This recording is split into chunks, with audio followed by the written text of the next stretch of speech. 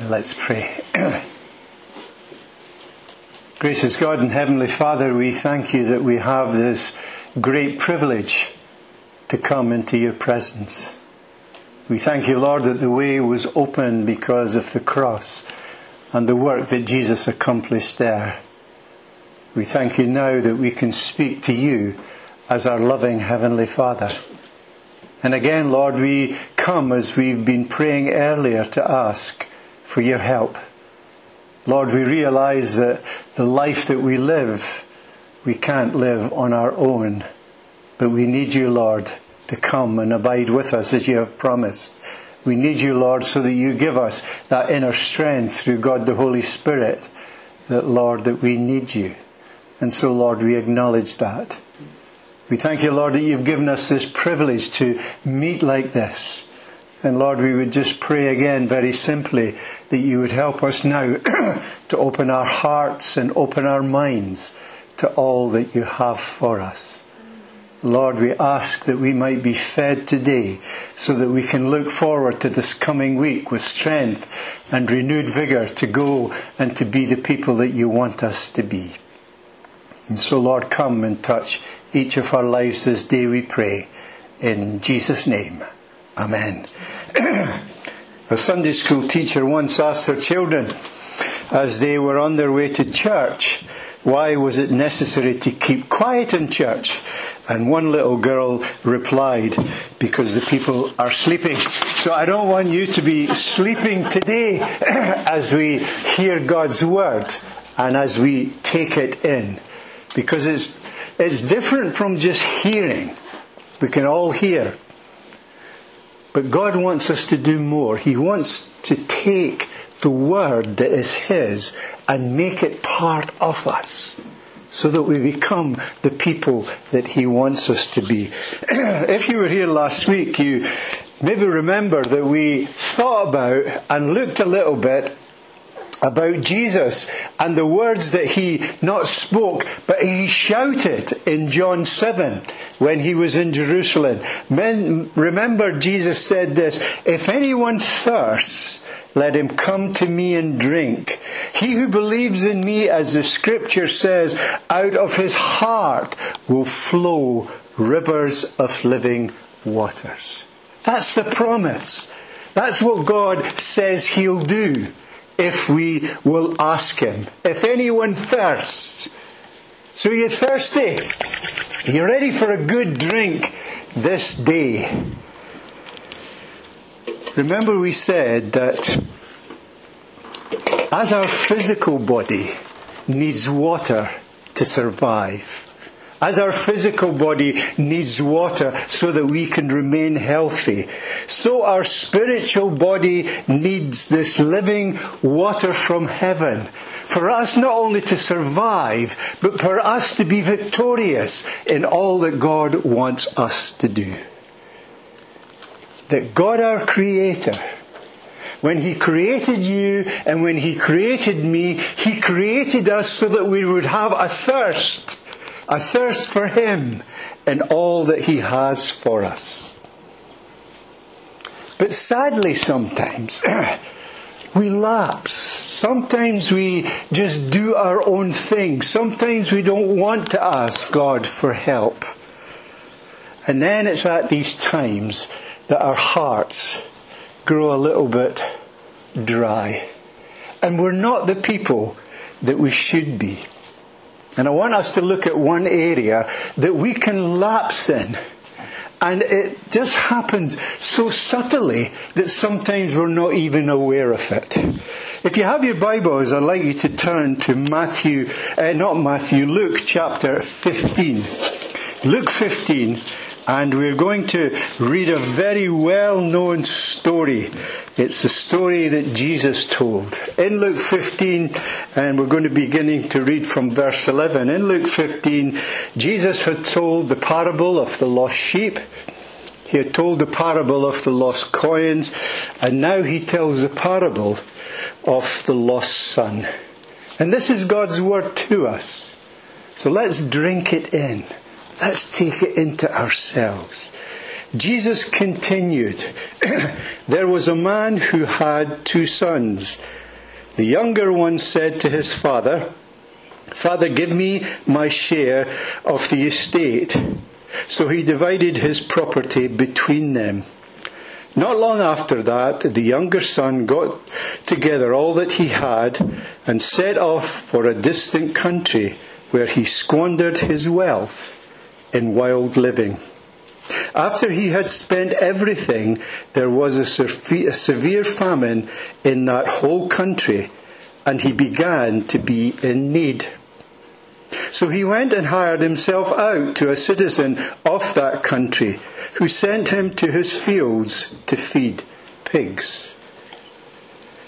He longed to fill his stomach with pods that the pigs were eating, but no one gave him anything.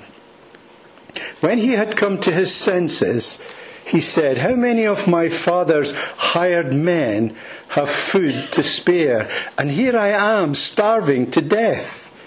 I will go out and go back to my father and say to him, Father, I have sinned against heaven and against you. I am no longer worthy to be called your son. Make me like one of your hired men.' So he got up and went to his father. But while he was still a long way off, his father saw him, and filled with compassion for him, he ran to his son, threw his arms around him, and kissed him. 'This is my son.' Kissed him. The son said to him, 'Father, I have sinned against heaven and against you. I am no longer worthy to be called your son.'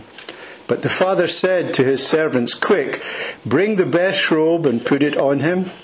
Put a ring on his finger, sandals on his feet. Bring the fatted calf and kill it. Let us have a feast and celebrate. For this son of mine was dead and is alive again. He was lost and found.' And so they began to celebrate." And wouldn't it be good if we could just end it there? Where everybody's celebrating, everybody's happy. It's just a great time. But it doesn't end there. Meanwhile, the older son was in the field. When he came near the house, he heard music and dancing. So he called one of the servants and asked him what was going on. "Your brother has come," he replied, "and your father has killed the fatted calf because he has him back safe and sound." The older brother became angry and refused to go in. So his father went out and pleaded with him. But he answered his father, "Look, all these years I have been slaving for you and never disobeyed your orders. Yet you never gave me even a young goat so that I could celebrate with my friends. But when this son of yours, who has squandered your property with prostitutes, come home, you kill the fatted calf for him." "My son," the father said, "you are always with me, and everything I have is yours. But we had to celebrate and be glad, because this brother of yours was dead and is alive again, was lost and is found." And we'll pray that God will bless that reading to us. You all know the story. It's a well-known story of the prodigal son. And I think that of all the parables in the scripture, this is the one that I have a vivid picture of in my mind. I can see him, as it says, coming to his senses, making up his mind that he was going to go and return. I can see him walking along the road, and I don't know where I've got all this, but I can see him walking along the road and people giving him a wide berth because he smells. But the son doesn't seem to notice, because he has one thing on his mind as he walks along. It seems to me that he's rehearsing. He wants to get it right, what he wants to say to his father. And we all know the speech. I'm sure it was longer than it's here. "Father, I have sinned against heaven and you. I am not worthy to be called your son." And he's so focused on what he will say But maybe he just fails, and this is the picture that I have in my mind, but maybe he just fails to look up and see his father running to him. There he is, running to meet his son. And for me, and this is what Jesus wanted, it's a lovely picture of what God does when we turn to him. When we say to him, I'm hungry, I'm thirsty, I want a drink. I believe that he runs to us. He's so glad. And he runs to meet the son. And his son gives his message. And says to his father, I'm sorry, I've sinned against heaven and you. And then these lovely words from the father. No son of mine is going to look like a pig. Pen peasant. Bring him a robe. Put a ring on his finger. Sandals on his feet. Let's get the barbecue going. Let's celebrate. And as I said, it would be good if we could stop there. Where everybody's happy and everyone is just feeling great. But we can't stop there because the parable doesn't allow us. And then we come to the big brother, Mr. Spoilsport. And he said, listen, what about my party? You never gave me anything. And he begins to moan and groan. And we know the story of the gracious father. And we know the story of the hostile brother. But what happened next? What does the next chapter say? And I want to suggest to you that this is how the next chapter reads. And I want to suggest to you it's from Scripture. So don't worry. There is Big Brother. And he's really hurt.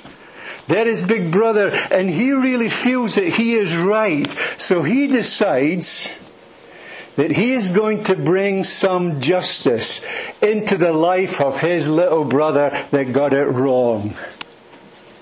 And he does so in a very subtle way. And so he starts. He sees his little brother. Hey, bro, how are you? Hey, that's a nice robe that you've got. Great gift from the father, isn't it? Hey, let me give you a little bit of advice. Make sure that you don't put any stains on it. Because father will not only send that robe to the cleaners, he'll send you to the cleaners also if you mess up that lovely robe that he's given you. And the younger son outwardly doesn't pay any attention. But the seed has been planted. Because the next time he's in the father's presence, he actually is looking at his robe to see if there is any stains or marks on it. Hey, wee brother, that's a lovely ring. Where did you get it? What did Dad give you? Hey, do you know that Dad loves you to wear rings on your thumb? And little bro tries it on his thumb. But it doesn't fit. It's just awkward. Hey, little bro, nice to see you. What's your plans and purposes for the future? Hey, make sure that you don't displease your father. And so the story goes on. And in the end, the young son is beginning to dread going into the presence of his father. Is becoming a burden. He never seems to be able to relax. All the rejoicing, everything that he had seems to be drained away. He just seems to be trying to keep up the standards that he thinks that his father has laid down. And until one day he realizes that he's longing again for the pigsty. He's longing again for that old life. Why? Because no one hounded him there. No one put this pressure on him there.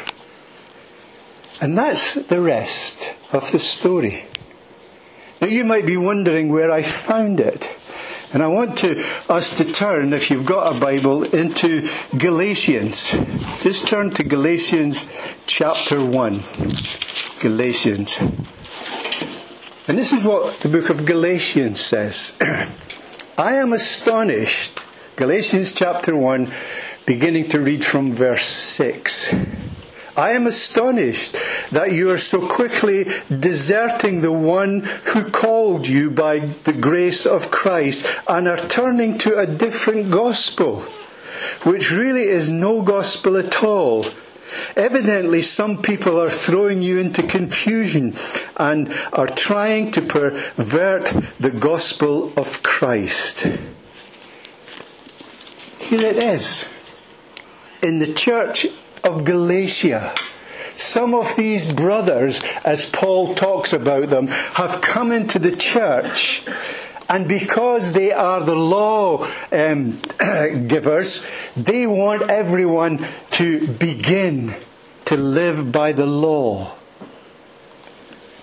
And slowly, as the church in Galatia testifies, the joy, the freedom, all that God has is being sucked dry from them. That the joy snatchers have infiltrated the early church. And it not only happened in Galatia. If you read in the book of Romans, it says this in Romans 4. But people are declaring righteousness because of their faith, not because of their works. And throughout the New Testament, it's there. It reminds us again and again who we are. We have been saved by faith in Christ.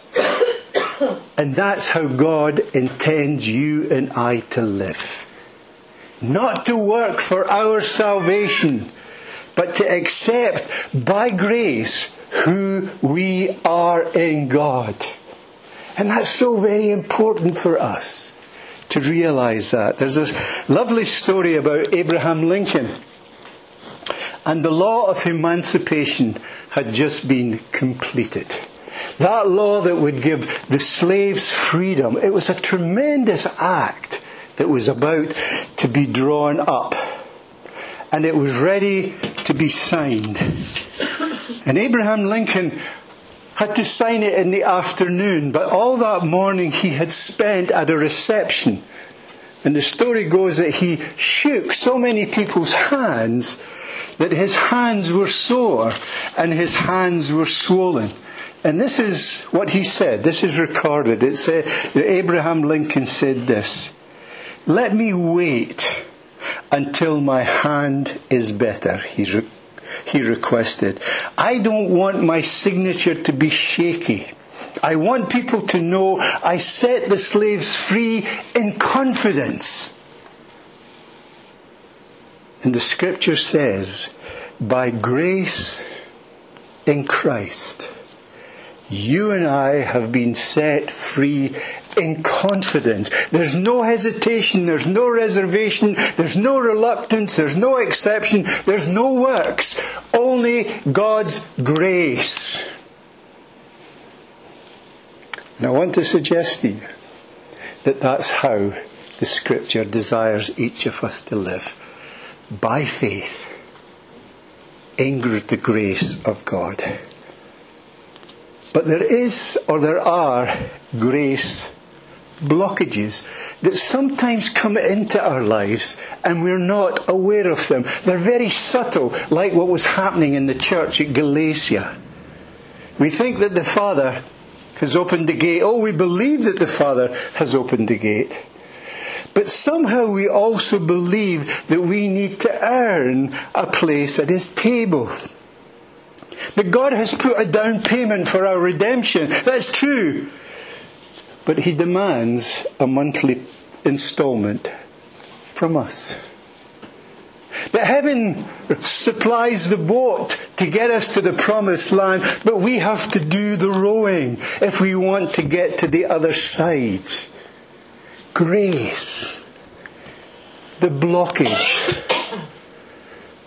That blockage that says to us, you can taste, but don't drink.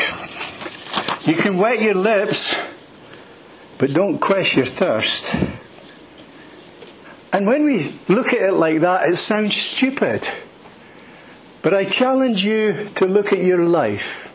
And there are many ways that you and I quite subtly and sometimes unconsciously are seeking to work for our salvation. And our salvation is free, it's complete, it's been given as a gift. I'm a walker. And sometimes when you come down from the hills, all you want is a nice, cool drink of water. Just imagine coming down from the hill and you're sweating and there's a lovely fountain stream all ready and you just go up to drink and you see this notice, no swallowing please. Fill your mouth, but not your belly. And you say that's absurd. That would never happen. What good is water if you can't drink? And here's the question, what good is God's grace if you and I don't let it go deep and penetrate every part of our lives? But we don't. We hold back because we want to do that little bit for God. So let me ask a question. What is the best image that would describe your heart at this moment? Is it something that's water drenched? Or is it a heart that's dry like a desert? What's your heart like just now? Have you been drinking in God's grace? Or have you just been trying to do it on your own? And you know it doesn't work. It doesn't work. If someone had to define your life, how would they define it? Would they define it as by grace? Or would they define it as a hard worker, a good-looking man, a lovely lady? Or would they define it by God's grace? How is our lives defined? And again, I want to go back to the scripture because I want us to drink in deeply of who we are in the Lord Jesus Christ and be excited about it, of know who we are for surety. Ephesians 2 and 4. And I'd like you to remember these scriptures. Ephesians 2, verses 4 to verse 7. And I challenge you to take them home and read them. Once a day for the next week. Fill yourself with it. This is what the scripture says. But God, who is rich in mercy, and He loved us so very much that even while we were dead in our sins, gave us life when He raised Christ from the dead. It is only by God's special favour that you have been saved. For He raised you from the dead along with Christ and has seated you with Him in the heavenly realms.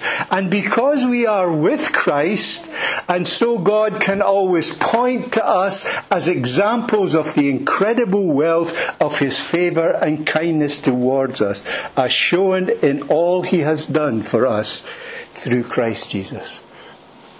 That's who we are. Now that's a lot to take in. That's why I ask you take it home and you read it and you realise who you are and what should define you and I as Christians. Let's look at some of them. Spiritually alive. Why? Because He gave His life for us. Heavenly positioned. That we are seated with Him in the heavenly. I can't get over that. That is something that really excites me. That's my position. That's where I am. And no one can take it away from me. Connected with God. The Creator God. The Maker of heaven and earth. Created God. Why or how? Because I am one with Christ. Billboards of His mercy. When God is looking for an example of His great work, then he points to you and I, who have this great wealth and kindness that he's poured on us. You and I are God's examples. Honoured children, saved by God's special favour towards us. Whew, that's incredible. That's who you and I are in Christ Jesus. That is a picture of me. That is a picture of you. That is a picture of how God's grace shapes us.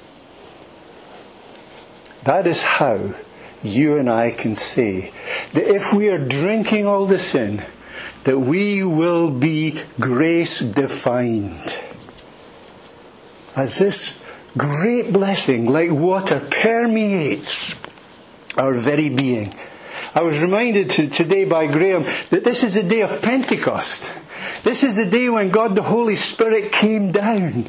This is a day when He came down and revealed Himself as He's never revealed Himself before.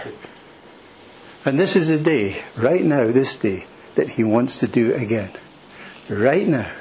Coming down and taking and permeating each and every part of us. Being defined by God's grace in us. Because you know what happens when we are? You know what happens when we open ourselves to Him? All that shouldn't be there is being pushed out. That all that should be there is filling us up. Let me remind you again of who you are, so that you'll be refreshed. You're spiritually alive. And no one can take that away from you if you have accepted the Lord Jesus Christ as your Saviour and Lord. You're spiritually alive. That's sure. You're heavenly positioned. And that's a certainty. That's a promise. That you're connected with the Father. Wow! What a privilege. That you are a billboard of His mercy. You're an honoured child. And you have God's word on that. That's not my word. That is His great gift. And maybe during the week, it's good to ask the question, what will define me today? As I go and live my life in the house and in the neighbourhood that I live in, what will define me? Will it be God's grace? Or will it be good works? Because sometimes, just sometimes, we want to do it ourselves. We don't want God to do it. And that is something that we need to be aware of. Because if we begin to do it ourselves, it is a joy killer. Because there's one thing you can be sure, if you try to do it yourself, you will fail. But if you let God in Christ do everything that He promises, wow! What an impact. Because you and I, when God is there with us, are billboards, we're signs, and God is saying, there is how my grace works. There's a lovely story in the Bible about a guy called Mephibosheth. Try and get my mouth around that. Mephibosheth. And he was the son of Jonathan. And Jonathan was King David's best pal. They were great mates. And maybe you know the story. Jonathan's father was Saul. And Saul and Jonathan went out to fight against the Philistines. And they were both killed. And after they were killed, eventually after a few years, David becomes king of Israel. And God the Holy Spirit, I believe, put it in David's mind that he should show a blessing to Saul and to Jonathan's family. Now Mephibosheth was a cripple. I don't know if you've read this story, but during the battle, when word came that Jonathan had been killed, Zimbah, his servant, she grabbed Mephibosheth, and as she was running away to hide, because she knew that the Philistines would kill this little boy, she picked him up and dropped him. And he fell on his feet, and he became a cripple. He was damaged right from that time. What does a child do when they can't walk? What does a child do when it has no family? What does a child do when that child knows that their father is a failed leader? Where do they go? What do they do? And Simba takes him to a place called Lo Debar. And in the Hebrew, Lo Debar means the place of no trees. It's a dry, desert place. You can't go any lower than Lo Debar. And that is where Mephibosheth ends up. And then, all of a sudden, the king's men come. And they take this boy, Mephibosheth, and they load him into a wagon, and they carry him into the presence of the king. And he thought that the worst was about to happen. He thought that his past had caught up with him. He thought judgment now for being the son of a failed king. But lo and behold, where do they take him? Not to prison, but they give him a place at the king's table. It's if there is a card right in that place with his name on it. Listen how the scripture describes it in 2 Samuel 9. And from that time on, Mephibosheth regularly ate with David as though he were one of his sons. From Lo Debar to the palace. From absolutely nothing to royalty. From no future to the king's table. Do you recognize the story? It's my story. It's your story. It's what happened because of God's grace. That we are seated where? Where are we seated? We're seated at the king's table. We're seated with Christ in the heavenlies. I want to encourage you because it's difficult sometimes to listen to someone and then go away and, the devil comes and very easily can snatch up the words. Go and read 2 Samuel 7 and 9. And along with it, read Ephesians chapter 2, 4 to 7. I guarantee you that you read the story, it will bring a tear to your eye. But then you contrast it with what you are when you read Ephesians 2, and wow, and take time and drink it in.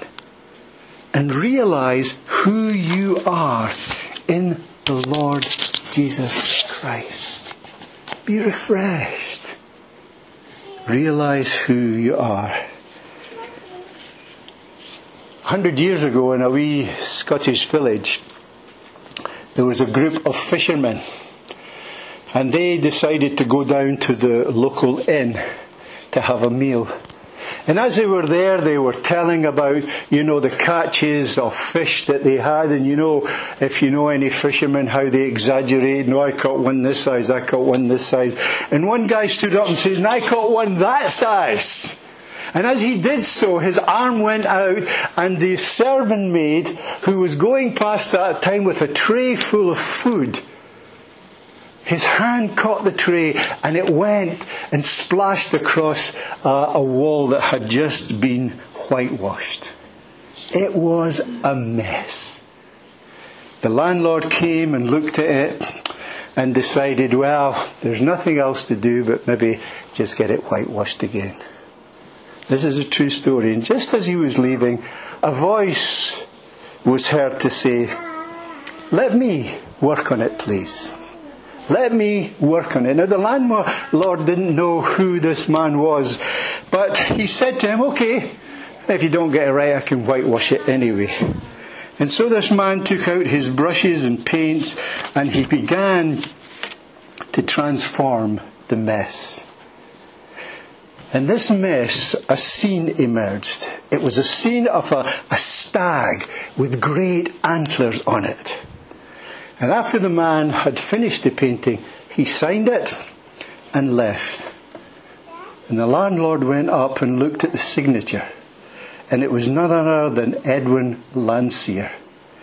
Edwin Landseer is a famous wildlife painter. In his hands, this mistake became a masterpiece. And to this day, people still go and see it. And if you and I will allow God, by His grace, He will define us as the children of God.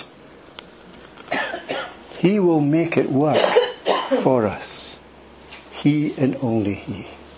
He'll fill you. He'll fill you. He'll make you who He wants you to be. And like the children's dog, He'll only do it if you ask Him. If you go and ask Him. Have God's Word open. Read the story. Read Ephesians and say, Lord, that's what I want. I know who I am. Now I want it in reality.